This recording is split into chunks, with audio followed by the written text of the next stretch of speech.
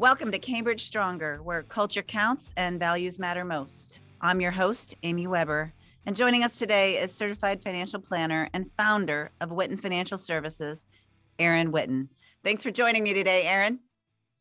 It's my pleasure, Amy. How you been? I have been great. Thank you for asking. Good.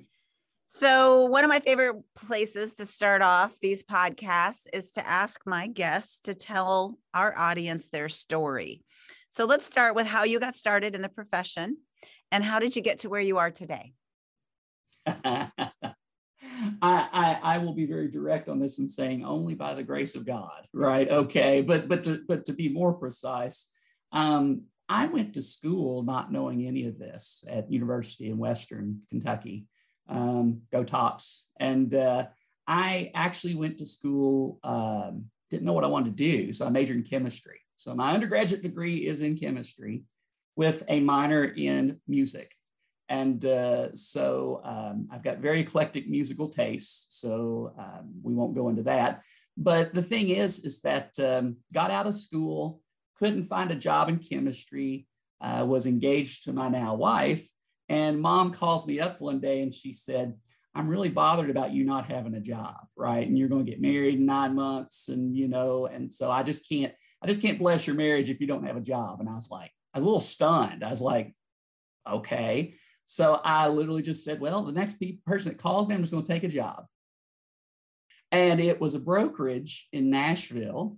And they said, we'll teach you everything you need to know. And I said, I can't even balance my checkbook and you want me to manage other people's money, right? That just, puzzled me. And so I said, I want to get married. Sure, why not? And I went down there and they were a mutual fund and an insurance operation.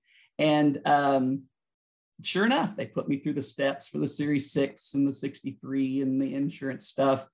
And I've become fascinated with the topic. I wish someone had told me about the importance of saving $50 a month in a mutual fund or something 10 years earlier, right? So become a lifelong disciple of the field and have just never stopped learning. The field just fascinates me. So is that a good short version of the story? Absolutely perfect about how you got started. And then what happened after that? Because there's a jump, a leap between how we get started. And so many of us, I call it accidentally, and then where we land. So give us a little bit more about that journey on how you landed where you are today. Basically, the timing of landing at the brokerage in Nashville was pre-dot-com bubble. So it was late 1999. I'd gone on to win several branch awards, for sales production and things like that. Was training their new reps, actually, and had become a securities principal. Was great, working in the office, moving up the ladder, happily married now, building our home. And started getting some pressure on trying to clear transactions that weren't appropriate. And I just felt the need to leave, right? It wasn't because anybody was being nasty. I was just I train these people. They're my friends. I'm disappointed that they've made these decisions, but I'm not going to sign off on them. And so just left of my own volition, took about a 90% pay cut and went into private practice because they immediately took all my clients in the Nashville area and moved back home to where we're from in Litchfield. My wife worked for my parents at the time. She did photo retouching. And so, when that used to be a thing, you now do it on your phone. But moved back home Christmas of 2000. Christmas of 2000. And have been in private practice ever since. So you kind of touched on a couple of things there. As people are on this journey, I've found that it takes a fair amount of what I call entrepreneurial spirit, if you will. I remember hearing that maybe around age 10, you actually started your own business. It was very different than financial services, but it was selling sports and trading cards, if I remember right. So talk about that and talk about what motivates you some may call it the entrepreneurial itch that you have, because Sure. that Oh, isn't the yeah. only business, if I remember correctly. So yeah, that's a very interesting part of the journey. Was basically my parents were school teachers. So, I won't say I necessarily didn't have what I needed growing up, right? They always were good providers in those things and supportive in what I did, but I didn't get everything I wanted, right? So in general, I'm very fortunate to have had the parents I did, or do still, they're still around. But I remember this conversation with my dad about age 9. I wanted to go to the store and buy something, right? I didn't know about money necessarily. We got $1 a week allowance, so to date myself here. And he says, well, if you want this, you got to save up and buy it. Well, I didn't want to do that. I was trying to convince him otherwise. And he just said, I don't have any more. Like you're going to either have to do that or make your own money. Well, that's when the light bulb went on. And I was an avid baseball fan at the time, kept records at the local Little League park and all that stuff. And so I just took some cards from my personal collection, and he owned a photo studio at the time and gave me a corner of his shop. And I was in business at 10 years old, and it was a whirlwind like that. Again, didn't have the money knowledge, right, to go along with it, but that's where a lot of the business acumen come from. Because I got to make mistakes on a very small level early in life and learn from those. And so between 10 and college, so at about maybe age 20, I ran the sports car business, and it helped buy my first car. It helped buy my second car. There's no telling how much money I blew, right, beyond that. But yeah, it just was a solution to a problem I had. And I've owned one iteration of a business or another or multiples ever since. So I really love entrepreneurialism. So I don't hear a lot these days, and maybe it's just because I'm not having the right conversations about the inspiration that your dad gave you to get out there at such a young age. I think with inflation, did you say $1 a week? Yeah, it was $1 a week. That's easily $100 a week today, probably, to get a kid to do anything, right? Right. So it's very different. But how important do you think those kinds of conversations become in financial literacy? And do you encourage your clients to have those conversations with their children? Yes, all the time. I think it's a very overlooked part of a lot of people's financial planning is bringing their children into the loop. And sometimes it's adult children, sometimes it's little children, like I was with my dad. But the thing is, I can't say I learned a tremendous amount of my money acumen from my parents, but that was only because they didn't know either. It wasn't well, you're too young to know this. They just knew what they knew, being school teachers. And dad had been in a couple businesses. And my mom made wedding cakes until my brother and I got in school. And so she not only was she making beautiful wedding cakes, but she had to keep our fingers out of them because we're toddlers running around the house. And so they both had some entrepreneurial enterprises that went off with varying degrees of success. And so they did teach me that part, right? I guess, right? That, you can make your own destiny. Like just, you've got to find the opportunity and make it happen. And so that's where I feel like I took the most from my parents, was not being afraid to try, not being afraid to be told you're crazy and then push through anyway. Not that you've seen any of that from me.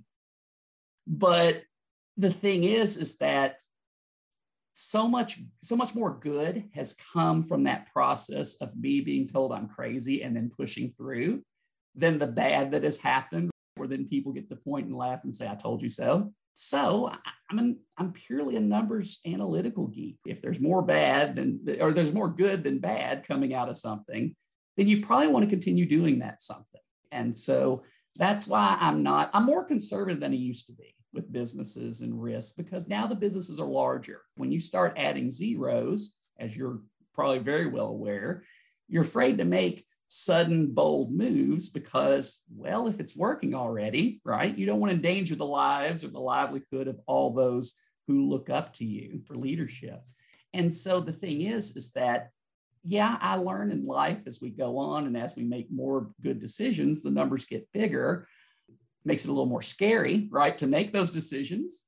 But I keep on coming back to fundamentals, learning those lessons from a very young age about, hey, wait a second, I've seen this movie before and it doesn't end well. Let's go a different route. And that, in my opinion, I guess makes me a unique person from the standpoint that my age probably doesn't accurately reflect the experience end of things. I've always fooled people, right? When I walk into a room, they're just like, he's just a 40 something, whatever. And then whatever comes out of my mouth and they're like, whoa. And I can't cite those things. I don't know. I think it's just part of the way my mind works, but I'm very blessed and fortunate to have the mind that I do for those type of analytical things. Because sometimes I'm an outlier. Like you mentioned, the New Century Council, I'm an outlier. I'm on an island by myself sometimes and just raise my hand and be like, well, what about this?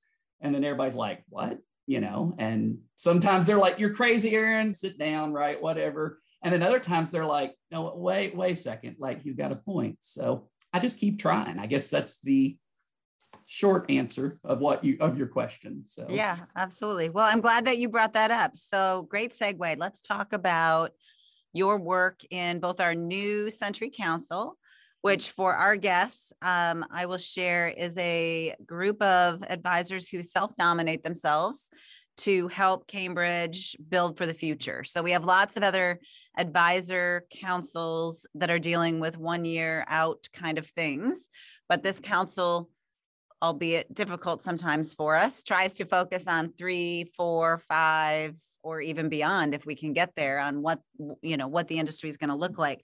So tell us a little bit about your role there. And also you're on our faith-based investing council. So let's talk about both of those things. Oh, sure. Well, the New Century Council, I remember, I guess this is my second term, or I'm coming close to the end of the second term. And I remember being encouraged. I don't know, I'd only been at Cambridge about a year, maybe. I remember being encouraged by either it was my business coach, shout out to Tonya Pfeiffer, or somebody saying, hey, you might fit in well here with your business analytics, and I said, sure, why not? And so I was completely floored when I got accepted, because I was like, man, I don't even understand Cambridge. I've only been here a year. And now all of a sudden I'm here, with the executive's ear, and I'm like, okay. And I remember some of those earlier meetings, like being nearly an outsider, but being welcomed, right? I never felt like I was out of place. But I'll just say there's a lot of big producers in that room, and I don't necessarily check that box. But the thing is a lot of smart people, a lot of people I respect.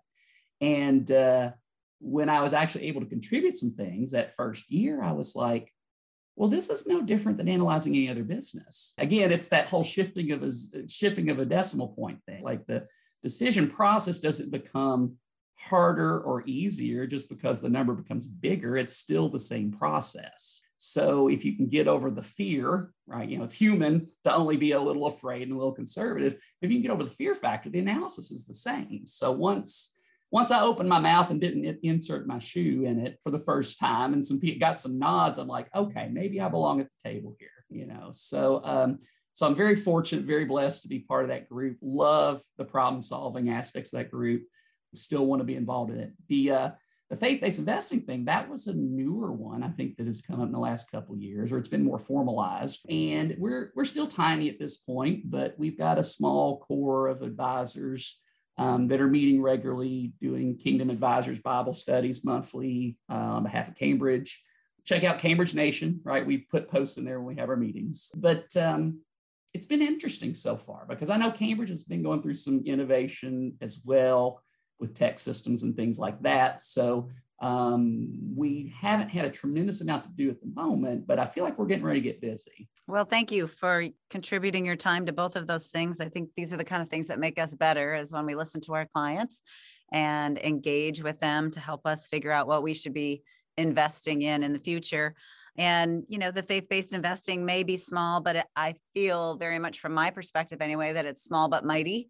There's a lot of really, really interests that come up. And ESG, even at the higher level as an overall topic, is becoming more and more important. I think with faith-based investing being, a subset of some of that, the next generation investors are really going to demand that they can find what they're looking for in an investment philosophy right out of the gate. People don't understand what they're investing in, good or bad, right? I'm just saying it's more of a just not knowing. But people don't realize that some of the companies you can invest in, like, it's about making money, which it should be, in fairness. Okay, I'm an entrepreneur, right? I don't blame many companies for making money. However, I have a soul. So I tend to shy away from companies that are abusing the environment unnecessarily or human rights or whatever. And just recently I've shifted a lot of my managed money to ESG funds that I feel are going to provide similar returns without all the risk. And they've been doing really well. Like, I think companies that have good shareholder policy, well, not shareholder policy, but just good steward policies, right, of their resources and their community and things like that, tend to actually perform better. And I can say I live out what I'm practicing here. So tell us a little bit about more about your business in terms of how do you find clients? Where do you find clients? What kind of client is your ideal client that you enjoy working with? And do you have a process, or is it case by case, unique for each client that walks in the door? I think there's more process to it than I want to put credit on. But as far as me having a checklist saying do this, I can't say that I've got one on paper. I think subconsciously I do.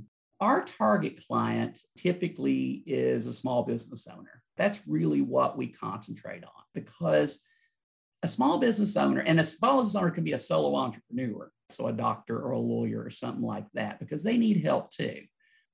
That's our bread and butter. I think that ties back into my entrepreneurialism from an early age. I've been there, done that, and made a lot of those mistakes before, and can warn other people, hey, don't go down that path. Here's what happened to me.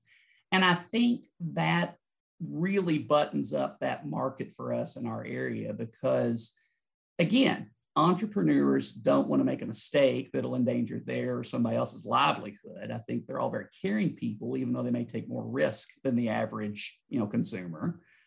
But that means, but they're insecure. I've been through all this. I still go through this. They're insecure about making that big decision that could be the breakthrough to make their company add a zero to the revenues or whatever, because those decisions get more costly if you mess up. And so the thing is that it just brings me great joy to get a hold of a young doctor, or like I just brought on a trust company, has 25 employees. They're Amish even, right? So that's kind of interesting, working with a low-tech company like that. But just seeing the same insecurity in their minds and in their voices that I've had many times over, making similar decisions, and being able to be that person that says, you got this. Like, your instinct is correct on this one. Go down that path. And if for some reason we're both wrong, I'll be glad to cry on your milk with you, because there's nothing guaranteed in entrepreneurialism other than you'll pay taxes, But if you're successful, you're going to pay taxes. I love those phone calls. Like, why am I going to pay so much in taxes? Well, you had a good year. Problem to have. Yay. Yes. Like, you succeeded. You're in the minority of small business in America. That's wonderful. Let's build off of that. And you've been doing this now for 23 years. Your business has evolved a little bit. What advice would you give someone thinking about entering our industry today? It is tough to get started in this industry, let alone this environment. And I feel like the way I come up in 99, most people can't do that. They don't have the money to do that. When I started in 99, I was commission only, 40% grid, had no overhead though. And they gave me an office and a phone. So I was like, okay, whatever. I get to take on 40% of what I make. Okay, cool. And the thing is that while you can probably still find offices like that, they're rare these days, because they want producers. They don't want somebody that's going to get licensed and then they have to pay all those FINRA fees and E&O and stuff, and you not produce anything. So the overhead is way different than it was 23 years ago, because I don't know of many firms or insurance companies or whatever you want to call it that would make such an offer anymore. They're going to want you to front the cost of those licenses or the exams or something to know you have skin in the game. I mean, I would say it took me about a year before I actually made good money to where I felt like I could sustain our family and stuff. And that was with no kids and not many bills, because I didn't get those until we got married. So the thing is in this environment, I think it's not doing a service to a young person getting in the industry to like try to at least cover their overhead or give them a minimum wage or something and get them involved in those lower level processes and do it as more of a mentoring type thing. Because back 23 years ago, it was kill or be killed, right? It was very, commission based, like go make something happen. We didn't have teams. We didn't have paraplanners and this and that. And so it literally was knocking on doors and handing out business cards and law of large numbers. You knock on enough doors, you'll get sales.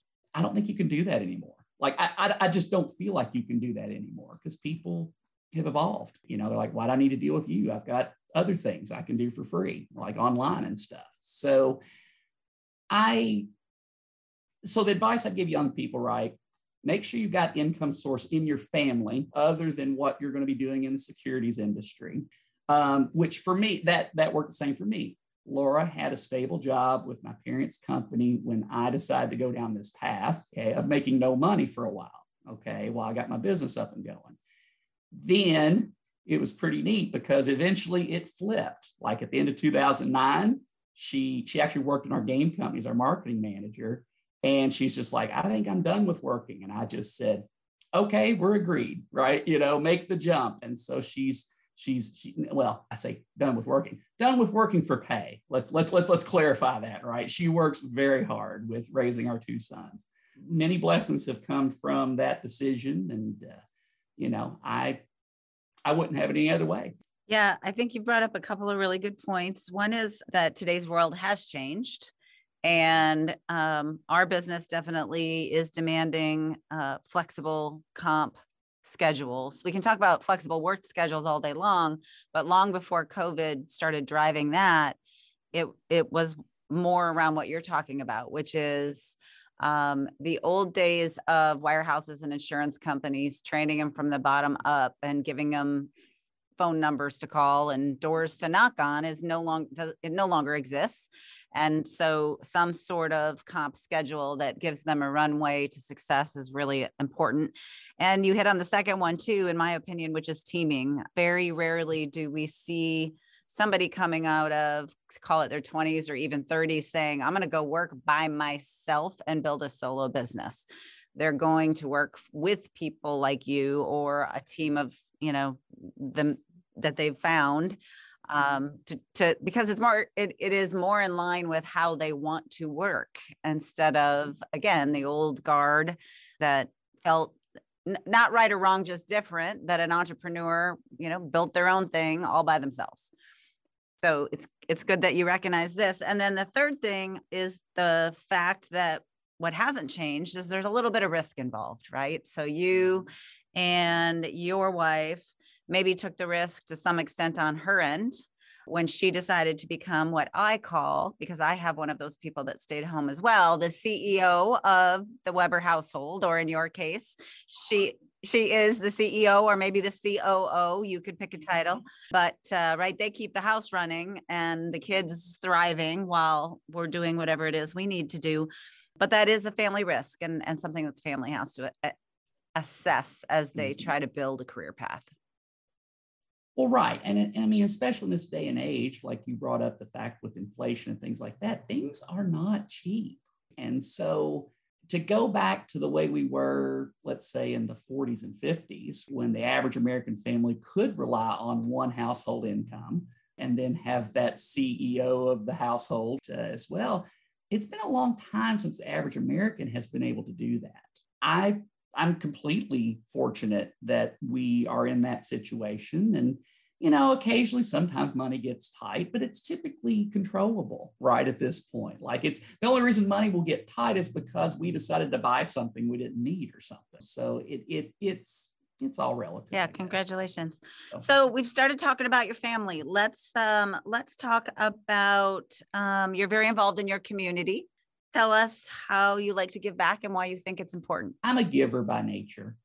I think a lot of my peers maybe listening that are givers by nature also, because I feel like in order to do what we do for a living as planners or advisors or whatever you want to call us, you've got to have this spirit of wanting to help people. And so whether you're writing a check to a charity or not, I'm talking about giving from the sense of giving of your time, giving of your knowledge.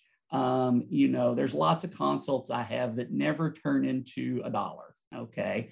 And that's part of the giving too. So one way I'm involved in the community is, those free consults where somebody's just like, hey, I'm in, need some budgeting help, or I'm in tax trouble or whatever.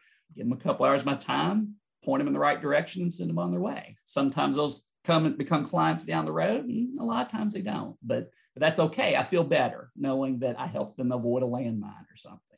Other ways, I'm probably my biggest civic involvement is Lions Club International. And we're just about helping our communities where they're at, right? So I'm the treasurer of the Litchfield Lions Club, and we typically help our community just in whatever ways needed. Trash pickup days, we raise money for local charities that don't have the fundraising power we do. We end up spending a lot of time giving a lot of money away each year because we're very fortunate that people recognize the Lions as kind of a do-all in our community. It doesn't matter if it's supporting the food pantry or the animal shelter or building a playground for foster kids, or whatever the community need is, we've been involved in doing that. Other civic involvement, yes. That's basically the answer, yes. I am just a big proponent in giving back, be it of your time, of your resources, or whatever. It's not a marketing thing. Client work can come of those things, right? I'm not saying it's purely philanthropic, I guess. But if you have that attitude going in, you're going to be disappointed, because it's more of a human connection thing, human collateral. Being involved in your community helps you to meet other good human beings. And what I've learned is when you surround yourself with good human beings, it only improves you. It's going to do more to improve you than you will ever have an impact on them. And it gives you a different perspective on life in general. Like the old adage, right? You become who you hang out with. So if you want to be a billionaire, hang out with billionaires or whatever. I feel like it's what keeps me grounded.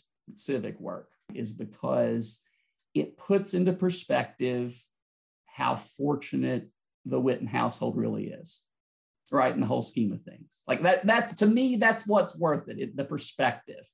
Yeah, very inspirational. And part of the reason that question, as well as the one I like to wrap up with, which we'll go to next, are so important to these conversations is giving our listeners who aren't in our business, but back to those people who might be considering our business, or even more importantly, maybe listeners who might be considering using a financial professional because they're do-it-yourselfers today, largely, is that, I think we get a bad rap when we get included with Wall Street. They see those movies that make it look like we are all those people with those big heads. So it's really good to make sure that we communicate that 100% of the people that I've interviewed and most of our Cambridge Nation are all people who want to give back. Aaron, you talked about your wife and your two sons. Tell us who they are and what do the four of you do when you're not working? My wife, Laura, we were engaged a couple years before we was married. We met back in college, and her degree is in agriculture, equine science, because she wanted to own a horse farm when she grew up. And it's amazing how life throws curveballs at you, because we don't own any horses and we don't live on a farm. Luke, who is now 17, he's an amazingly bright individual. Like, he talks over my head, and I'm just like, that's a talent that is raw right now, but I think he'll find his path, quickly. Computers, video editing, that's kind of his thing, and video games, but he hadn't make a living playing video games yet. So we're still looking. And then little Asher, he just turned 21 months, and he's our little pandemic baby. We had him on May 4th, 2020. So he's a Star Wars baby too, which makes his geek dad very proud. But he has Down syndrome, and he is, my goodness, like, I just can't imagine what life is like without him at this point, because like I come home, I might have a bad day or whatever, and like I come through the door and he just sitting on the floor and he's just like, hey, Daddy's, and I'm like, it's the cutest thing. And I'm just like, people, they see the few things I post on Facebook and they're just like, does he do this all the time? I said, yeah, that's him, right? Like, that's why I don't post pictures and videos every day, because that's him, right? And such a huge blessing for this moment in my life, because I feel like this may tie in a little bit to the earlier question about the young entrepreneurs. I feel like I missed a lot of Luke's growing up, because at that time I was building my securities practice.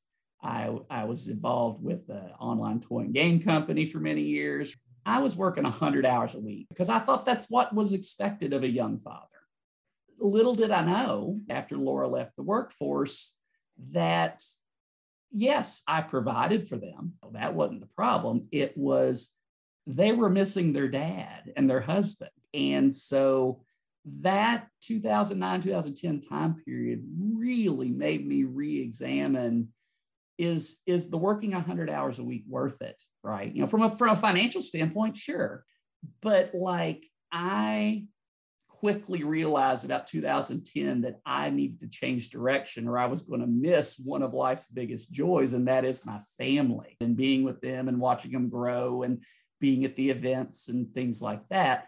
So I voluntarily closed my game company 2014. I was like, I don't have time. I love both.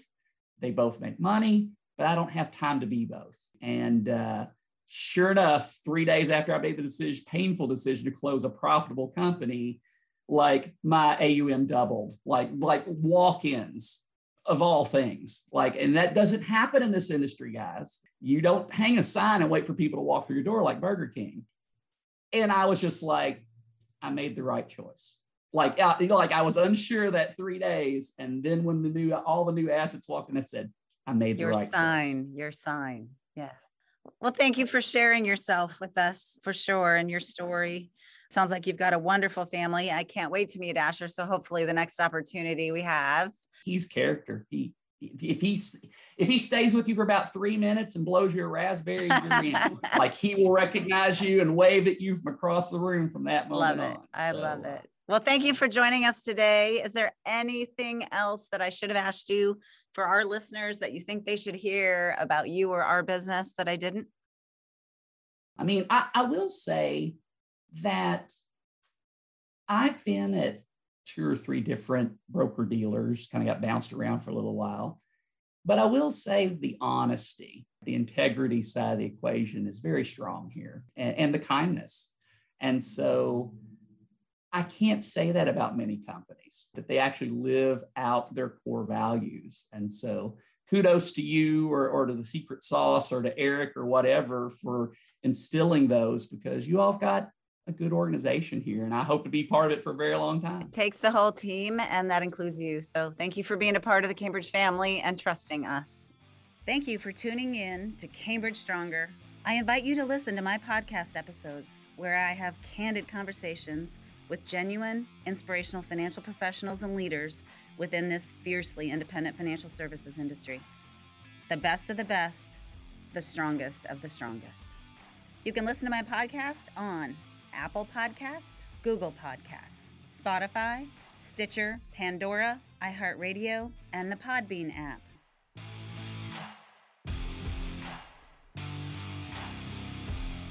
We are Cambridge Stronger.